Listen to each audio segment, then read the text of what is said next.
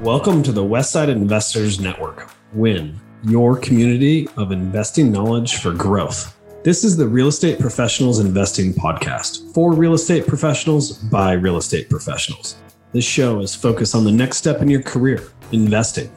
Thank you for listening. And please, if you like our content, rate us on your podcast provider. Just a quick disclaimer, the views and opinions expressed in this podcast are for educational purposes only and should not be construed as an offer to buy or sell any shares or securities, make or consider any investments, or take any other action. And now, AJ and Chris Shepard. Our guest for today is the CEO and principal of the Stream Group. He is a multifamily real estate investor operating in Columbus, Ohio. And he also used to work as a firefighter for 22 years. Here to discuss how strategic partnerships help the business to grow and their journey of vertical integration, please welcome Seth Teagle. All right, today we've got Seth Teagle on with us. Seth is the CEO and principal of the Stream Group. Seth, thank you so much for coming on the show today. Do you want to start off by just telling us a little bit more about yourself and maybe how you got started in the business? Yeah, that'd be great. I appreciate the opportunity to come on and talk with you guys and to your listeners. Hopefully I can provide some value here and make it worth it. So the Stream Group is a company. We syndicate apartment complexes. We usually do 506B is primarily what we do.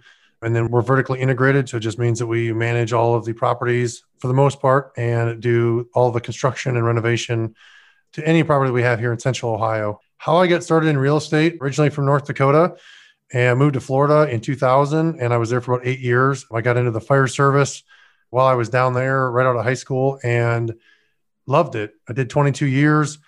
I was down there, worked through several large hurricanes, saw lots of death and destruction and all the crazy things that you see on TV that, you know, not all firefighters see that stuff, but we get to see some pretty crazy stuff. And 2008, I got married, or I had met my wife, after seeing those things and experiencing the hurricanes, I said, well, I'm not from here. I really don't want to live down here anymore. I'd rather vacation. So we looked for an alternative on where we wanted to move to. Her dad was living in Central Ohio and she would not go to North Dakota, which was fine by me because it's freezing there. And not a lot of people, I think they move away and never go back. But we moved to Columbus, Ohio, and we've been here since 2008. I was in the fire service up until this year, actually. But in 2012, we had our first child. I had just been working a ton, was getting burned out, was trying to figure out another way for me to create income when I was not at the firehouse, and reconnected with a gentleman I went to college with.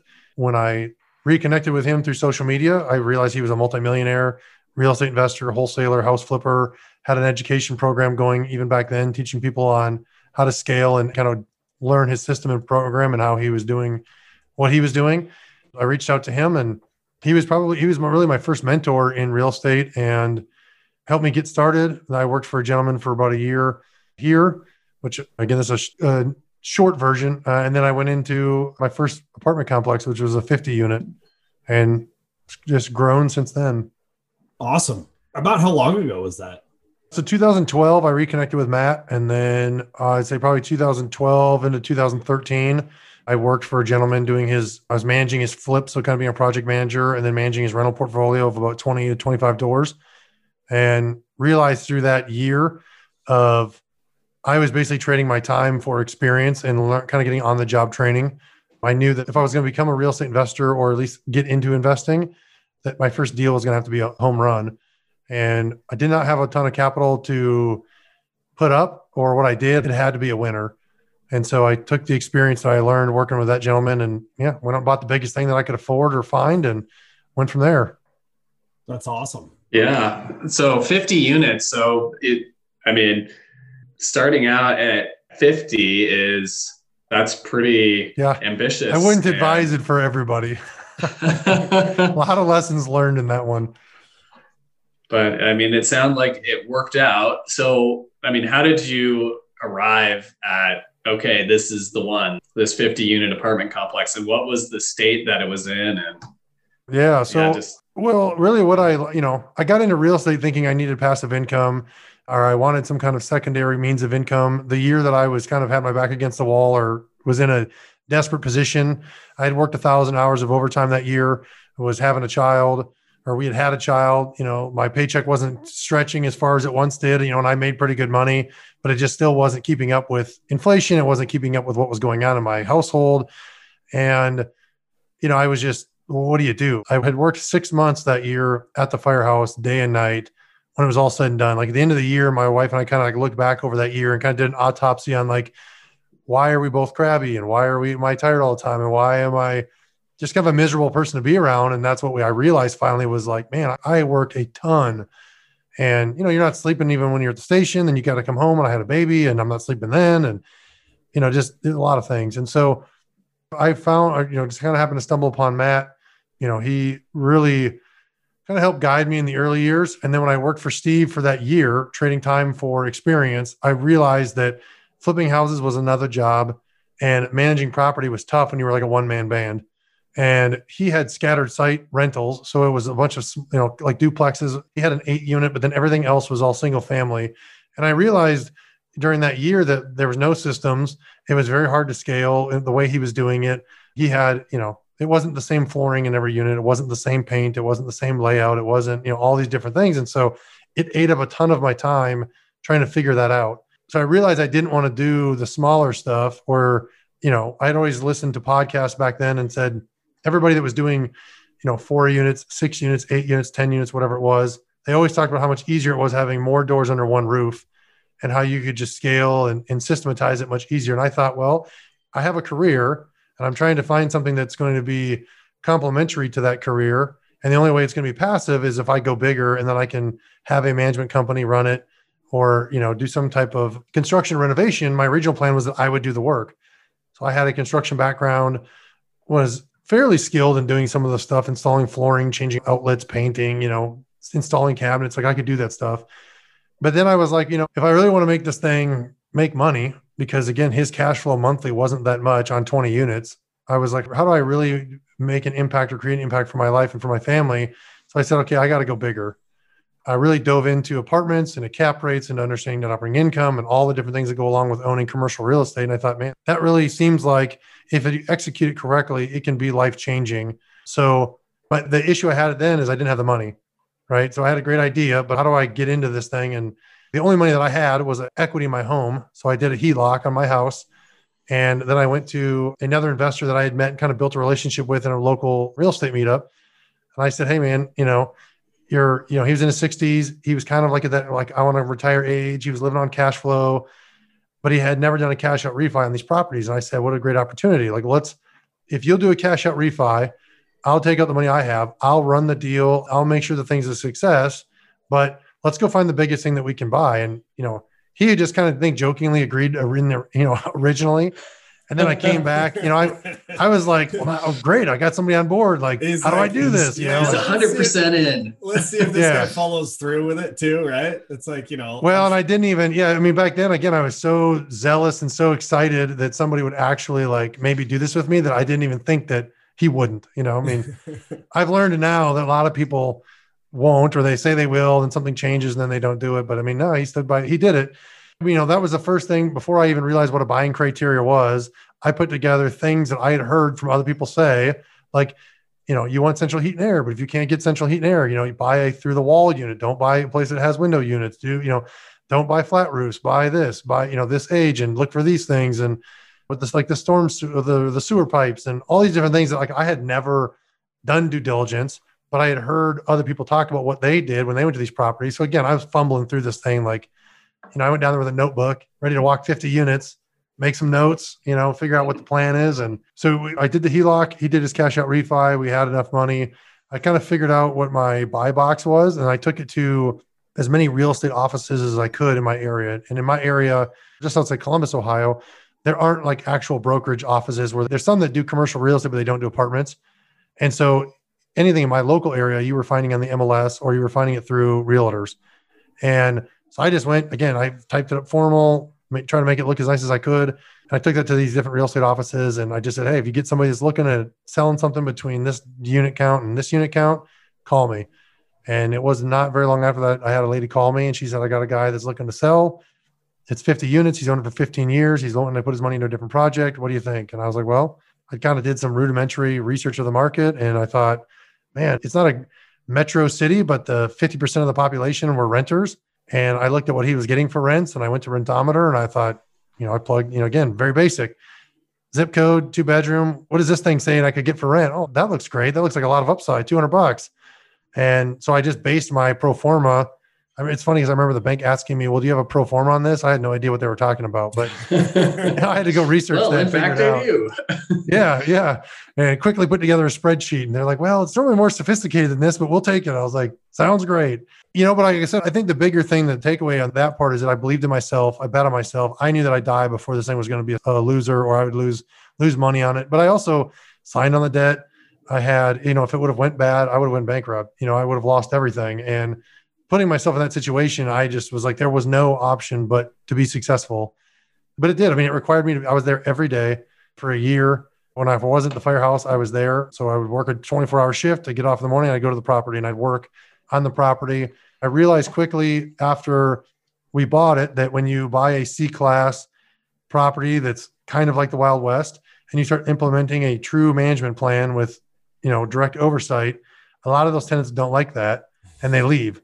And so we went from about 95, 96% occupied to 72 in about 2 weeks. And when the first round of money came in, my first payout, I'm expecting to get X, and they gave me Y. And I'm like, what in the heck is happening? It barely cash flowed enough to pay the debt service, to pay the insurance, like the bills. And now we have 20 units open or whatever. I think it was like 12. We had that huge upswing in vacancy. And I'm like, instantly knew that I was bit off more than I could chew. Like, I can't do all the work myself. And so I called a friend who was in Cleveland. He was a firefighter that had left the fire service because of his investing portfolio of buying apartments. And I called him. I'm like, Jack, what do I do? Like, I don't have no idea what I should be doing right now. And he's like, well, you are undercapitalized. I only have $50,000 in the bank, which was clearly not enough because I thought I'd renovate off of cash flow. And then you're not big enough. Like, you've got 12 units that are vacant and you're going to do what, one a month? Like, this is going to be a loser very quickly if you don't figure it out. So I took some of the advice he gave me and hired some contractors and kind of created a crew of guys that between the 6 of us, we renovated 42 units in a year. And then that's big. Where did you get the capital? So that was the other thing, was he was like, you got to raise money. And I'm like, okay, I like, again, this was not a syndication. It was a joint venture. I, at the time, was not very familiar with 506B syndications. I think I was like, I was probably like on YouTube trying to figure out what that even meant back then. And he was like, you got to raise capital. I'm like, well, how do I do that? And he said, you just got to, do you have any friends or family or people that would trust you to invest with you? And I'm like, well, I don't know. Let's find out. So I, again, that's why I say I don't advise everybody going out and doing this, but I was able to go around to about 5 different people and borrow money from them. They lent to me directly. They didn't take any equity. It was just a balloon note, personal loan based on my integrity and just them knowing me and for whatever reason, trusting me. And they lent me the money and I raised about $200,000. So, I mean, again, so I had about $250,000 to work with, but, I did a lot of sweat equity on that property along with these other guys that I was paying, but I got paid nothing. And it was great, but I just believed in the fact that, like, I always remember telling my wife that if I could make this, if this was a successful deal, this is going to be life-changing, like debt-free, money in the bank. Like, we could do this again afterwards if it's executed correctly. And that's what happened. I mean, in 14 months, we pulled out $1 million cash, tax-free, paid everybody back. And then the money that we had left over, we went and bought another one. And that was kind of the start of, how we grew to where we're at now. Tell us a little bit like how you got into syndication. It sounds like this one was kind of a joint venture and some additional capital, but like, at what point did you start doing syndication or getting into that? Yeah. So it was probably 2015. We were into our second deal at that time. And I'm like, man, I really could see the explosiveness of doing this. I wanted to have as many buckets generating revenue for me, whether it was equity, whether it was cash flow, whatever that looked like, just really trying to create wealth. And it went from me just kind of having a side hustle to, I thought, man, this is a bit like I could really make something of this and not just be a business, but also like it could be life-changing and like legacy changing stuff happening here. And in the second deal, I'm like, man, I don't have any money between the first deal and this deal. My money's tied up. If I want to keep doing this, how do I do that? And so I paid to get around some syndicators that were doing way bigger deals than I was doing, and really just kind of like learned from them, gleaned a ton of experience and knowledge off of them. And then I just started strategically partnering with people. I did 2 deals shortly thereafter my second one that got me into some bigger ones. And then I met my partner, Tim, who was also a firefighter, and that's who's in the Stream Group with me now. And, his expertise and experience partnered with mine just was like gasoline on a fire. And so we grew really fast after that.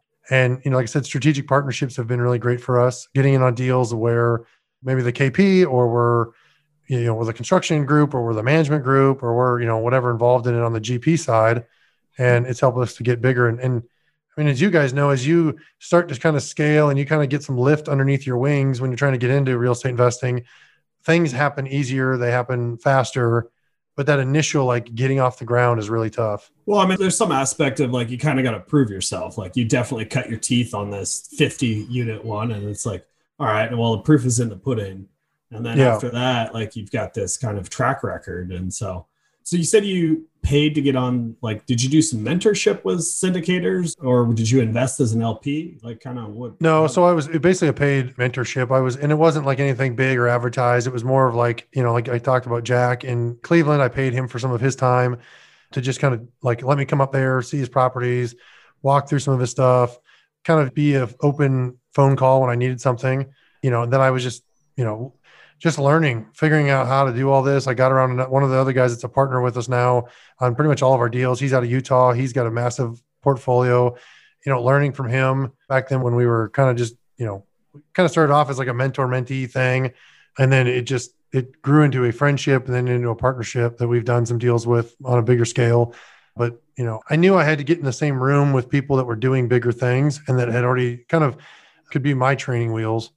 And that accelerated our growth exponentially. So rather than me have to go to like a third deal and keep trying to figure this out, I thought, well, let me just cut to the front of the line, pay the right people for their time and learn what they know and learn what their mistakes they've made and how they've done things. And, it's all stuff that I do now for other people as well. And it helped us grow exponentially. So, I mean, it was definitely worth the money. So Seth, I mean, starting out with a 50 unit deal and then taking this next step, like it seems like you have a pretty, I guess, effective like mindset or frame of mind to just like maximize your progress or just like fast forward or accelerate it. I mean, had you started with a single family home, spending, that first 14 months, like where do you think you would have been if instead of choosing a 50 unit, you chose, to flip a house? Yeah. I mean, two things would have happened. I either bought the wrong house in the wrong area or, and lost it and be still a fireman, but in a lot of debt or bankrupt. Or, I probably would have stayed in my comfort zone, which is what I find a lot of people when they get into house flipping or whatnot, they kind of get that dialed in and then they don't want to, like the guy that mentored me that I worked with for a year, who was flipping houses and had a small rental portfolio. He's still in the same spot that he was when I was with him all those years ago. And I tried to get him to get into bigger deals. I tried to get him to get into apartments. I tried to get him to understand that, flipping houses is a job. The money you make on flipping houses is earned income. You're getting nailed by taxes immediately once you sell. There's so many more benefits to commercial real estate that people don't even realize. And everybody thinks that you have to wholesale, then flip. And then all of a sudden they realize, oh, I should buy and hold. And then they do that for a while. And, now 10 years goes by. And then you finally think you're confident enough that you could get into commercial multifamily or any kind of commercial real estate. And to me, I just saw what other people were doing through podcasts and different things I was listening to and how they were growing their wealth exponentially. And I, like I said, I knew my why I was trying to get into it. And I knew where I wanted to go. And those were two very clear things to me. And I just always kept that in my focus, which for me was my family. I wanted more time. I missed a lot of birthdays, a lot of holidays, a lot of times with my kids, a lot of first steps, first Christmases, all that stuff because I was working. And I've kind of vowed that I would never do that or I would try to work as hard as I could to get away from that. And so, I worked 5 times as hard in the beginning, but now it's, I've been able to get my time back, which was the goal and continues to be the goal. Well, that's pretty impressive. Go ahead, AJ. Oh, I was going to say you brought on a partner in the Stream Group and whatnot. I mean, can you kind of give us a little bit of overview of like where you've come from those 5 years? Or because you said you were like in 2016, 2017. Yeah, I think I would say 2015 was probably like it was the start of the syndication process for us, or kind of like looking into that more. Yeah. So, again, I was in my second deal, realized that my capital was tied up. I wanted to keep growing. there was things that I started realizing that I wasn't the best at, right? I mean, underwriting, I'm good at. I prefer the speed my brain works on is back of the napkin stuff. We defined roles. I started kind of figuring things out that I liked doing, things I didn't like doing. When I met Tim, we actually met. He's a firefighter here in Central Ohio as well. He was a lieutenant. I was a lieutenant. We'd been on the same fire scenes together, but we never knew that we both were into real estate. He had been into real estate, but he had been more on the brokering side. He had done a lot of house hacking. He didn't know that's what he was doing back then, but he would, his family would buy a house. They'd live in it. They'd renovate it a little by little. They'd live in it for 2 years. They'd sell it, take the profits, buy another one. And that's what they were doing. And when we met, I mean, he's like one of the smartest guys I've ever been around. And he filled a lot of voids that I had where, I'm not a spreadsheet guy. I want to fall asleep when I start looking into those things. Like I said, I can underwrite and I know what I'm looking at. And the way we have it set up now is, like we always joke that I catch them and he cleans them, where, I talk with the brokers, I look in the markets, I find the original deals. I do they pencil on the back of a napkin or in a short form, kind of like, yeah, this is going to work for us. Then I send it to him and then he digs in. And even now we have another guy that it goes to kind of eliminates some of the initial work for him. But the partnering for me was, a lot of people are scared to partner, but I've always looked at it as like, if it's with the right person, I can go faster sooner than I would if I was by myself. And, him and I identified early on that I had weaknesses where he had strengths and I had strengths where he had weaknesses. That was number one. And I think number two for us was that, ethically we were in line. The way that we conducted business with our integrity, we were in line. Like we just had a lot of things a lot of synergy. And, we both, our families got along. Like it was really kind of a cool thing. And coming from the fire service, it's very like, everybody talks about being like brotherhood oriented, and it's not always like that. It's not like what you see on TV, but with him and I, that's kind of how it was. And it was just great. So like I said, once we got together, when my holes were plugged and so were his, it was to the moon. And so, yeah, I mean, now we've got just under 700 doors in Central Ohio, and we're a GP, I don't know, just about 1,150 other doors within the country. And those doors, we don't like run the day-to-day necessarily on, but we've either KP'd and signed on the debt. We've taken some GP as an advisor role or helping people kind of work through their first deal or whatever that is. It's all kind of deal dependent. But without strategic partnerships, I would still be probably, on my third, fourth deal by now. It would have just been a lot slower. So can you dive a little bit more into how those strategic partnerships came about and I guess how you manifested them?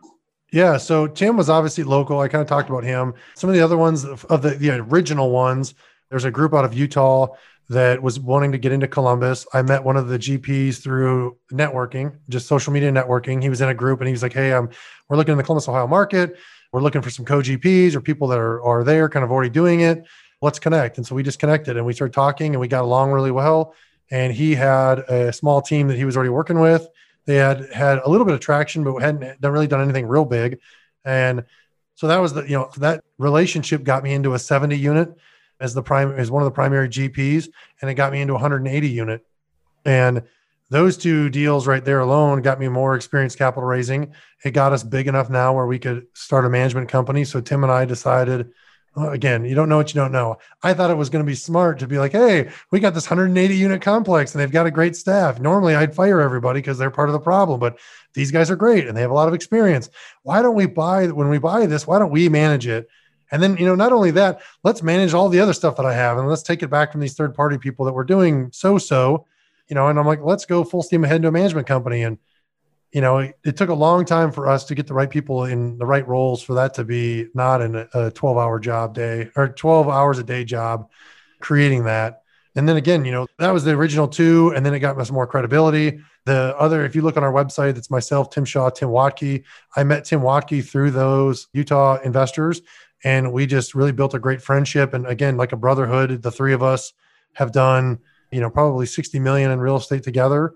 And, Tim Watke was great for Tim Shaw and I because we were operators, we were doing well, but his balance sheet was way bigger than ours. He had a massive portfolio of renovated units, ground up stuff. He'd been in the industry for 20 years, but he had only been in Utah. And so he really wanted to kind of get out, but he didn't know how to do it. He didn't know who to do it with. And so through that relationship that I built with somebody I met on social media, it got me in the room with him. And then we really just hit it off. And, through the three of us now, I mean, we've done probably another 8 deals together, built this pretty big company. It's allowed us to, again, to build out, because of the way we scaled, we were able to build a management company that has about 24 employees right now. We hired an asset manager. We've got a construction manager. Because of the size that we were getting, we were starting to have issues with contractors, and having good people do the work, having good people show up, having good people show, we'd have people show up, but then their work was terrible. A lot of things that just continued to be a headache. So again, we thought, well, why don't we just become a construction company as well and bring this in-house? And so, we talked to a lot of other guys that were doing, in the country that were doing what we were doing, and they were bigger than us. They waited till they got to about 1,000 doors before they started thinking it made sense to bring this stuff in. But for us, we were like, how do we, especially talking to investors, like how do we normalize the expenses? If I'm going to go to a property and do due diligence and I'm going to underwrite this thing, and then we're going to put it into a pitch deck and I'm going to show it to an investor, how do I really know that my numbers are dialed in, that my CapEx is going to be what it is, and my cost of, my cost for 10,000 feet of LVP flooring is what it is, or the vanities or whatever the item is. Like, how do I really know that? And then we felt like the only way that we could really control that was to bring it in-house. Again, when you do that, it's like a pain point, right? There's a lot of headache that go along with that. But once you can kind of get it figured out and dialed in, get the right people in place, again, the sky can be the limit. So that's what we've worked on since 2015 to now, is building all that out. So, and then in, today's current marketplace, what's your kind of plan moving forward? We're still in full buy mode. We're just more picky on what we're buying. We're not necessarily getting the stuff that requires a super heavy lift, because we don't want to be exposed to all the risk while we're doing it. We're trying to find stuff that maybe has a little bit more of a management play. But, we're just looking for deals. We have a huge ground up development going on in Central Ohio. I think we're going to be all in for $70 million, when it's like, that's the build out hard cost. But the way that with the studies that we've done, they think it'll be worth over 100 plus when we get done. So that's the next big project that we're taking on. But it's, again, like you asked me about strategic partnerships. I know I'm kind of all over the place with it, but I can go back in my career as an investor. I've since left the fire service, but every person, there's been like if you're plotting out a map, I could go and you see like intersections on your road or different rest stops, or whatever. Like, I can look in my journey from when I started till today, and I can tell you exactly like what relationship led to this, and then that person led to this person, and that person led to these investors, and these investors led to this group of people. And you can trace it back. And I think that's really cool. So partnering with the right people, buying the right deals has been huge for us. And in the current market, we're not afraid to buy.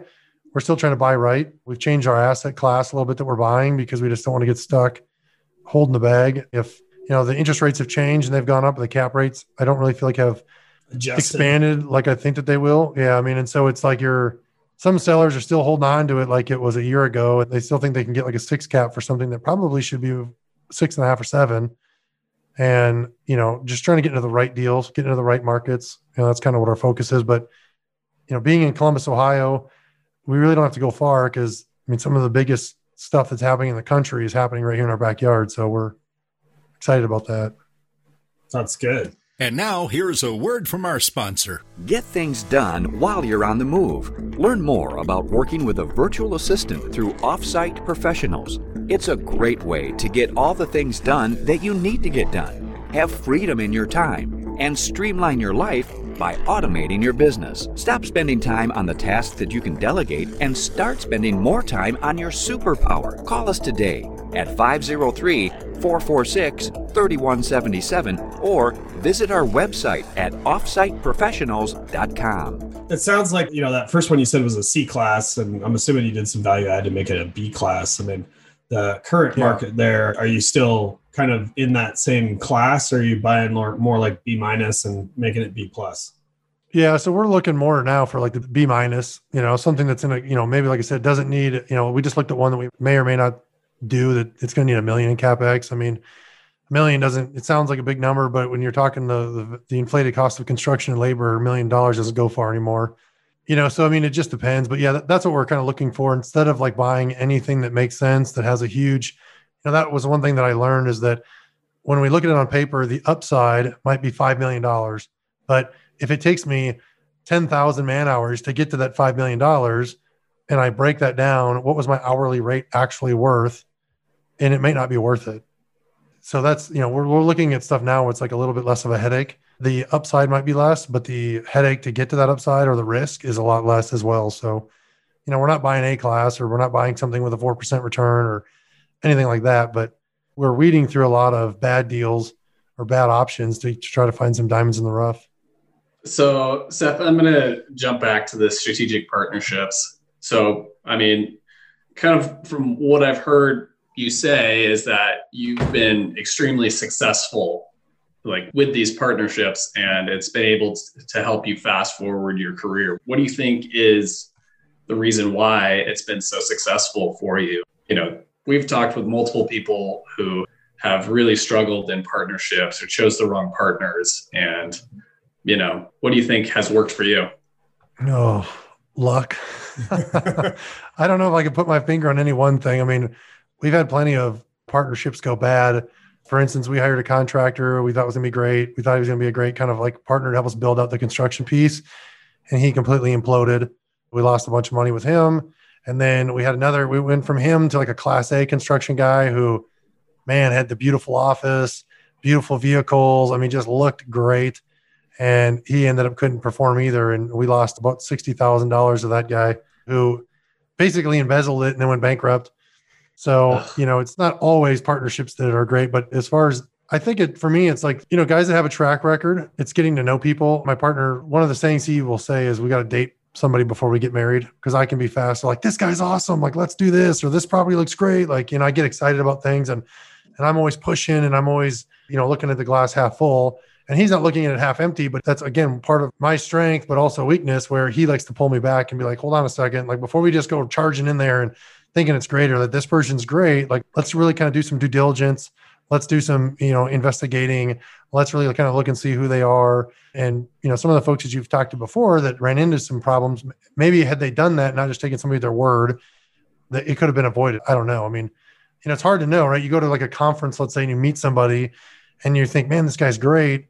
And you get excited because you just met somebody and you're thinking, man, I could really move forward. And, and you give them the benefit of the doubt, but you never actually do any research. And then you come to find out that guy's had 2 or 3 partners that he's screwed out of money, or he hasn't paid back, or they've had really, bad things come up. And had you just looked at, for us, we look at the clerk of courts and you can see if there's any pending litigation or if there's ever been anything that's filed against them. We've had a couple of people like that where they sounded great. They knew what to say. They knew how to act. And then we go kind of do some research and some kind of background checking on them and find out that, we're 4th in line to get hosed by them. And that's helped, so some of those things. And then, like I said, it's just kind of like Tim Waukee, for instance, I was on the phone with him through other deals for almost a year before we said, hey, why don't you come on board and really let's see where we can take this thing, let's not limit ourselves or put a glass ceiling on it. If we think we can get to $1 billion, let's go. And he's been great, and again, it's the thing I love about apartment syndications is it can be a deal by deal basis. So if you get into a deal with a group and you're kind of co-GPing with them and you find out 2 years in or a year in or 2 days after you close that they're not holding up their end of the bargain, or they're not what they thought, you thought they were, you learn, and then you don't do another deal with them. I think the most impactful ones are the ones that you're actually bringing in, giving them equity ownership in your LLC. Those are real ingrained business partners. And those ones I think you really need to know for a long time or vet or, be more leery of, but yeah. So that's the concept of dating before you get married a little bit, right? Yeah, draw out that period and after there's been a significant amount of performance, and it's all right, that sounds good. Yep. And we got, like I said, the really good contractor, we got burned. I thought he was great, and all the things he presented to us were phenomenal. And I pushed for us to get in a contract with him, and we did. And then when he was in it for about 3 months and then just dropped off. And wasn't getting units turned nearly as fast as he said he would. And then all kinds of things. And then he wanted to hold us to this contract and threatening to sue. It just became really messy. And so again, for me, a life lesson is, I was very diligent on a partner that I was going to give equity to, like Tim and I. But a guy like that, I could, again, as much as I'm we can trust him. Look at all these cool TV screens he's got all over the place and all this data he's showing us. And he's got a staff of 30 people in here, and man, they're just crushing it and all these different things. And then it just ended up being a farce, in the end. Yeah. So I guess the other piece that I'm kind of seeing, is that you've been able to develop strategic partnerships with partners that are like way ahead of you, like with is it Tim from Utah, had a huge portfolio and are able to kind of create those relationships that actually like fast forward you as well.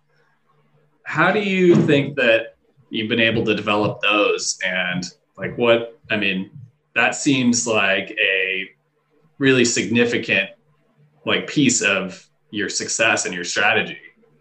I mean, it's definitely helped. And I think that like for us is we're just real, like we're real operators. We're real guys doing it. We're not going out and putting stuff under contract and then closing and then giving it to a third-party management company and not really knowing how to do it. I mean, we've been in the trenches, and I think he saw that and respected that and gets that. And, he had not syndicated anything when I met him. So a lot of his wealth was created through appreciation of that market. He bought a lot of stuff a long time ago, built a lot of stuff that really helped push him to a level where I was jokingly telling him he's the king of the mountain, but he wanted to get out of his local area, continue to create wealth, but he really didn't know like how to do it, who to do it with, and I don't know. I mean, I think that he saw that in us. We'll give him the news straight the way it is, whether he wants to hear it or not. And I think he respected that, and there's deals that we looked at where he was like, man, this looks great. And then we would really dig in and find problems with it, or, because I think that just the way we operate, I don't know. And that's all I can say, is that's how we operate. And that's how I think that he really liked that. And he felt like he could trust it. And we're 2 years into multiple deals together, and, we're going out there. He's coming to my house. We're going out to Utah to do some investor relations and meet with some folks. And, we'll do stuff with him when we're there and be all together. And I don't know. I mean, you meet people in life that you just click with, and it just works. So like I said, probably, lucky, blessed. I don't know, with beyond the other things. I'm going to kind of change gears here. I mean, it sounds like you've kind of created alternate streams of income with these, creating the property management and the construction, and it sounds like you went from no employees to quite a few employees, like fairly quickly. Like, how has that kind of like learning curve been? And like, what have you done to really kind of maximize or optimize it? It's been a challenge. I'll put it that way. You know what I mean? Like, I never got into real estate investing thinking I'd be an employer. Again, I think that the book Who Not How by Dan Sullivan really changed my life. I found that book in my first property. And I think for us, the biggest thing is bringing in the right professionals to help us figure it out, right? We have a great accounting team, and we just brought in an HR group that we spent a bunch of money on to come in to interview all of our employees to find out what they do, how they do it, how much time they spend on it, like all these things. And then really help us build out an org chart and say, look, this is where your holes are, and then help us fill them. I think that I really believe in finding somebody that's doing, whatever my problem is, rather than me try to figure it out. I'll hire the right professional to come in and help us figure it out. And we figure it out a lot faster, then we can get back on track. So like I said, for us, hiring an asset manager, we placed them through the HR company. We just hired another property manager. Some of the other people that we've hired have been, they've kind of gone through those folks, and they really helped bring structure to what we were doing, because for a long time in the beginning, it was Tim and I were working 12-hour days. I wasn't on a property anymore, but I was behind a computer, behind a spreadsheet. I was doing different things, trying to figure out like how to keep this thing on the road, grow the portfolio, grow the company, but also do it to where we're still having money in the bank to pay people. And we were only, I think, able to do it because we brought in the right professionals to kind of help guide us. Because again, I will pay the right person whatever they want if they get me to the result that I need. And, I think that that's where we've been successful, is just bringing in the right folks to the who's for our how. Rather than me try to figure out how to do it, I just hire the right person to show me how, and they basically do it for me. So that's the employee side, right? I didn't know anything about BWC insurance and benefits and PTO, and I had no idea, but we went to a great accounting team that does our payroll, the HR group. We brought in great attorneys that do HR and all those things. And like the asset manager, for instance, that we just hired, he's exited successfully 2 property management companies. So as we want to continue to scale our property management company, we want to start offering third-party management to investors, because it's ran by investors for investors is the way I look at it.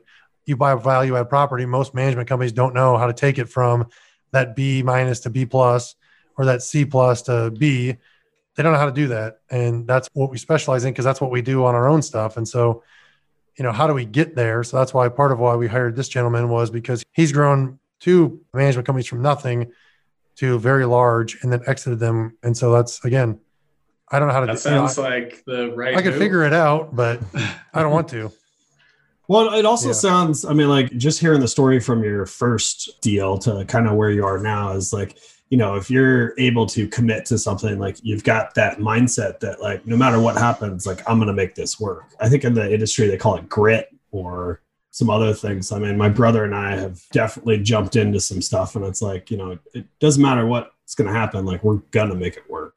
That seems to have resonated throughout like what you've been saying throughout today, which is kind of cool.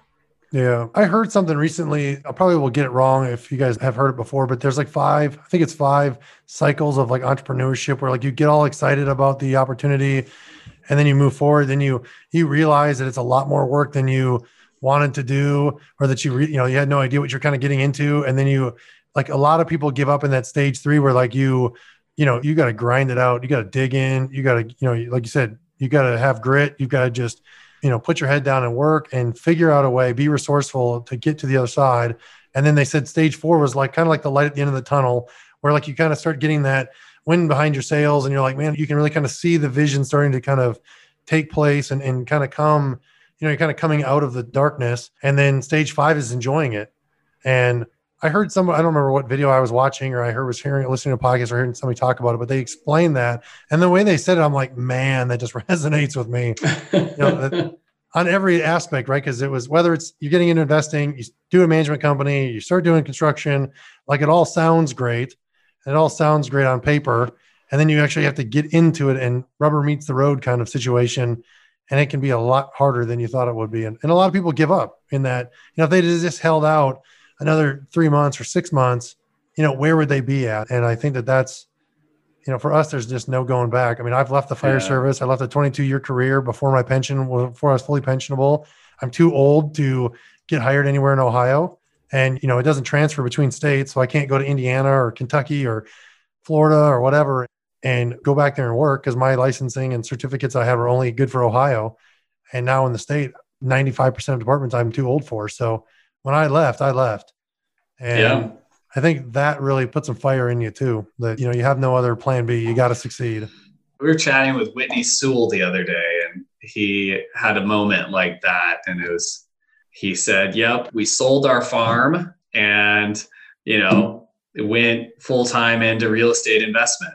And it's just like, whoa, you sold the farm, and AJ mentioned like, I think when I want to say it was when either the Pilgrims came but they burned their ships. There was no sailing back. They were going to make it work. And the other thing that came up when you were chatting about that is our dad has a saying and he says, if it was easy, everybody would do it. And, going through those stages of, oh, this is going to be amazing. And then, oh my gosh, this is going to be really hard. And then it is really hard for, that entire stage 3. And then finally, after you do enough of the work to get it to be where okay, I can see the light at the end of the tunnel here.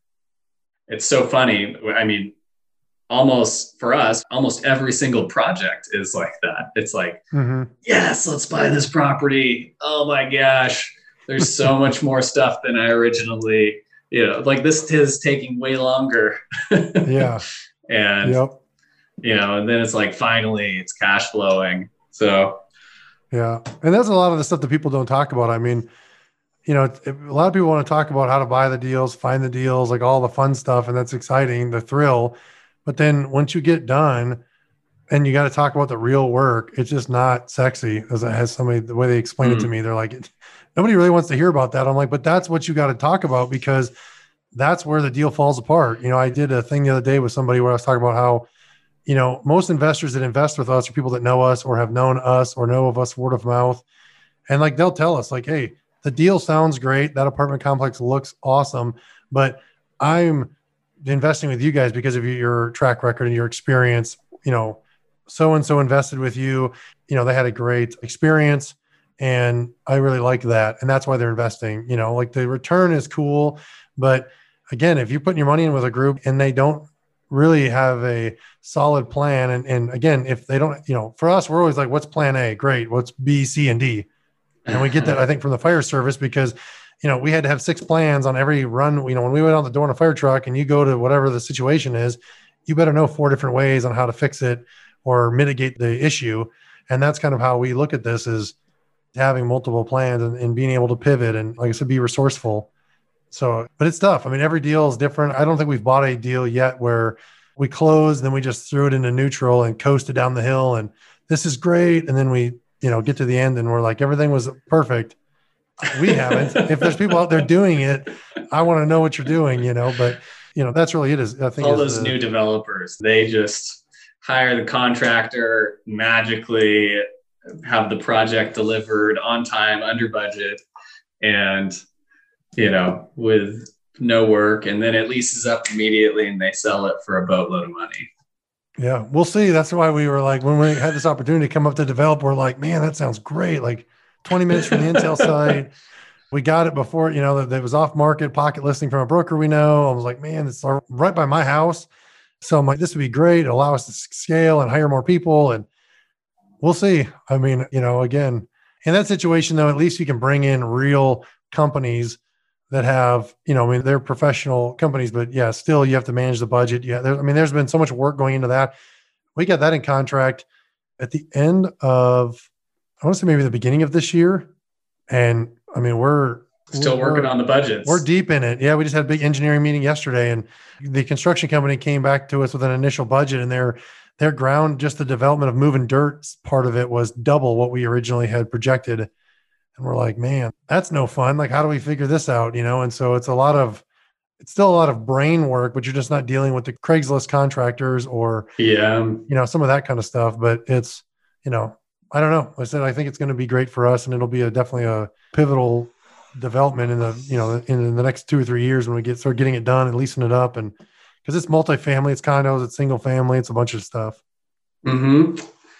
So, building is slowing down. At least single family home building with interest rates going up, new home starts are way down. And so, multifamily generally lags a little behind that. But I remember a time in 2010, 11, 12, where contractors were desperate to have projects to start. And there was no inflation. Costs were really low. And so obviously I have no idea what's going to happen in the future, but is that something that is kind of in the back of your mind? Like, I recently chatted with a developer who said, yeah, we're booking, normally we're 2 years out to build stuff, but we only have 9 months of projects right now. So we're ready to start, new projects here soon. Mm-hmm. Yeah, I think, at least for us, developing has been, I'm by no means a pro at it, right? This is 147 acres. It's 750 units altogether. Again, a mix of multifamily condo houses, but we're in the heartland of where Intel is building. They were originally doing a $20 billion investment. Now they're doing $100 billion. It's going to be 5 of these chip manufacturing plants in Licking County, which is where I live. Our site is 20 minutes from that. They're going to have 3,500 jobs projected right now, which now with 5 plants will be 16,000 jobs just at the factories, not to include all the construction. The original one plant they were going to do they were saying was between 7,000 to 10,000 construction jobs. And then all of the other businesses that have to pop up to supply them. There's already people moving here, like Bayer Paint's moving their major facility in California out here right by where, it's 2 minutes from our site. It's just the landscape of where I live right now is going to look nothing like it does in 10 years. It's booming. It's almost like a gold rush. Yeah. And so, the land grab, for instance, on Licking County's auditor site, my partner and I were talking about this yesterday, the auditor has created a completely separate tab for land transfers and deals within Licking County because it's such a land grab right now. People are just trying to buy land so that's what So where we're developing is different than probably anywhere else in the country. I would not want to go and cut my teeth on a development like in Georgia or South Carolina or, Sarasota, Florida, or we've looked in Jacksonville. I would be way more nervous about that. And I'm not saying I'm not nervous about this. Obviously if those things aren't kind of entering your mind, you would be foolish. But I think that for us, the amount of people that are going to be coming here, the amount of shortage that we already have in Central Ohio and the Columbus area is tremendous. It was already that way before this development. And if you just look at where their other plant is at in the country, I believe it's New Mexico. If you look at where that plant was built like 20 years ago and what that one plant did to that area, I mean, it changed it completely. They're going to do 5. I mean, I don't even think that I probably have any idea what this is really going to look like when it's all said and done. But, it's when the Congress passed the CHIPS bill, it was huge. It was already the biggest project that the state of Ohio had ever done, was the $20 billion one. And this is now when the federal government got behind it and said, yeah, we're going to give you the money to do the 4 other ones. It's the largest project that I've ever even heard of being done in Ohio and many other states, if not the country. So, that's Really what we're like. Yeah, for us, that's why it's exciting, right? And that's why for us too, we're like, we don't really need to venture out into a ton of other markets, because if we can keep buying here locally, we can go deep local versus spreading out all over the place. And 10 years from now, hopefully some of this C-class, tertiary, and secondary market stuff I've bought will be worth, a lot more. And, we'll see. Yeah. Very, very exciting. Well, I think it's getting to be about that time. We're going to jump into our last 4 questions. AJ, you want to start us off? Sure. First one is, what is one piece of advice you would give to your 25-year-old self? I would get into real estate sooner. I'd say that, or get a mentor. I had one person around me when I was 25 that was doing rentals, and I didn't care enough to even really understand. And I wish I would have. If I could go back, I would have said, do whatever you have to get in that guy's ear and learn from what he's doing. So that's probably what, if I could go back, would be getting into real estate sooner and get a mentor. Yeah. Awesome advice. Okay. What was your first entrepreneurial endeavor? I would say I was always kind of entrepreneurial in spirit. And I didn't realize it. I was doing stuff when I was a kid, and I was doing stuff in high school. But really, I would say the first big one that I did was by myself was the first rental property. That first 50 unit was the first biggest thing. Because like I said, I went into the fire service, and, most guys, you're just mentally and trained to never leave. Good job, good benefits, pay every 2 weeks. You get raises, you got a good schedule. Like most guys, they would never think to leave. And so I kind of, I would say I coasted for quite a while until my life started getting harder to where I had to start looking for something else. Yeah. Very cool. Next question is, how has your formal and informal training shaped your journey? That's a great one. So my formal training has helped me build and has aided me building this business and this company. Both Tim and I, coming from the fire service, we structure all of our, we have SOPs, we have a chain of command, we have, we call it, in the fire service, called officer meetings, but we have meetings every month with our management staff or biweekly or whatever we need to do. Like, we run it like a firehouse, and we run it that way because that's all we've ever known, right? It was paramilitary. It works. We were under that command structure in life and death situations, high stress, all kinds of craziness. So that has really helped me build the business. And then informal, I think that I never would have got into my first deal had I not worked for Steve for a year doing his project management and portfolio renting, portfolio leasing and managing. So, I didn't pay for that. I think that that's the thing, is trial by fire. I learned a ton. That would be what I would consider informal. I took that informal, put it on paper. Now I had a resume, experience. That's how I got my first loan. So pretty big. Cool. Okay. Our final question. What was your biggest mistake and what did you learn? I would say the biggest mistake that I did was when I went into that first deal, I didn't know what I didn't know. What I didn't know also was to ask, right? I didn't have anybody around me. So I think that if I could go back again and do that over, would be find somebody doing that already. And sometimes it can be hard, but whether you're getting mentored by somebody locally or that's in your area, or it's like your podcast, or it's something else, like having somebody that can kind of be your training wheels or can kind of help you. Because I had Jack, for instance, that I called probably 4 times in that year, but had I not had him, I would not have known what to do. I wouldn't have recognized that I was undercapitalized. I would not have recognized that I needed to go out and raise other, private money. I would not have recognized that, just these different things. And I think that that's that was my biggest mistake, was that I I didn't realize I was even making a mistake at the time, right? You just don't know what you don't know. I think like recognizing that. It's the same thing when somebody flips a house for the first time. They see it on TV, they hear about it, they go buy a house. This sounds great. And then they bought on the wrong side of the street, or the one block over from that hot neighborhood, or they over renovate it and they put in $50,000 when they really should put in $25,000, and now they can't sell it. I mean, all of those things can be avoided with being around the right people. So that's probably it didn't cost me a ton, but luckily, that's probably the biggest mistake that I made, was not looking harder for that right person. Awesome.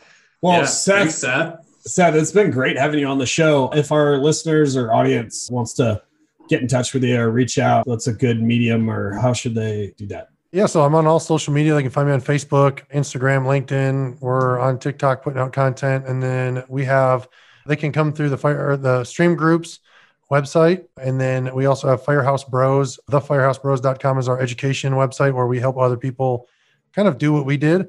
They can reach me through that website as well. Awesome.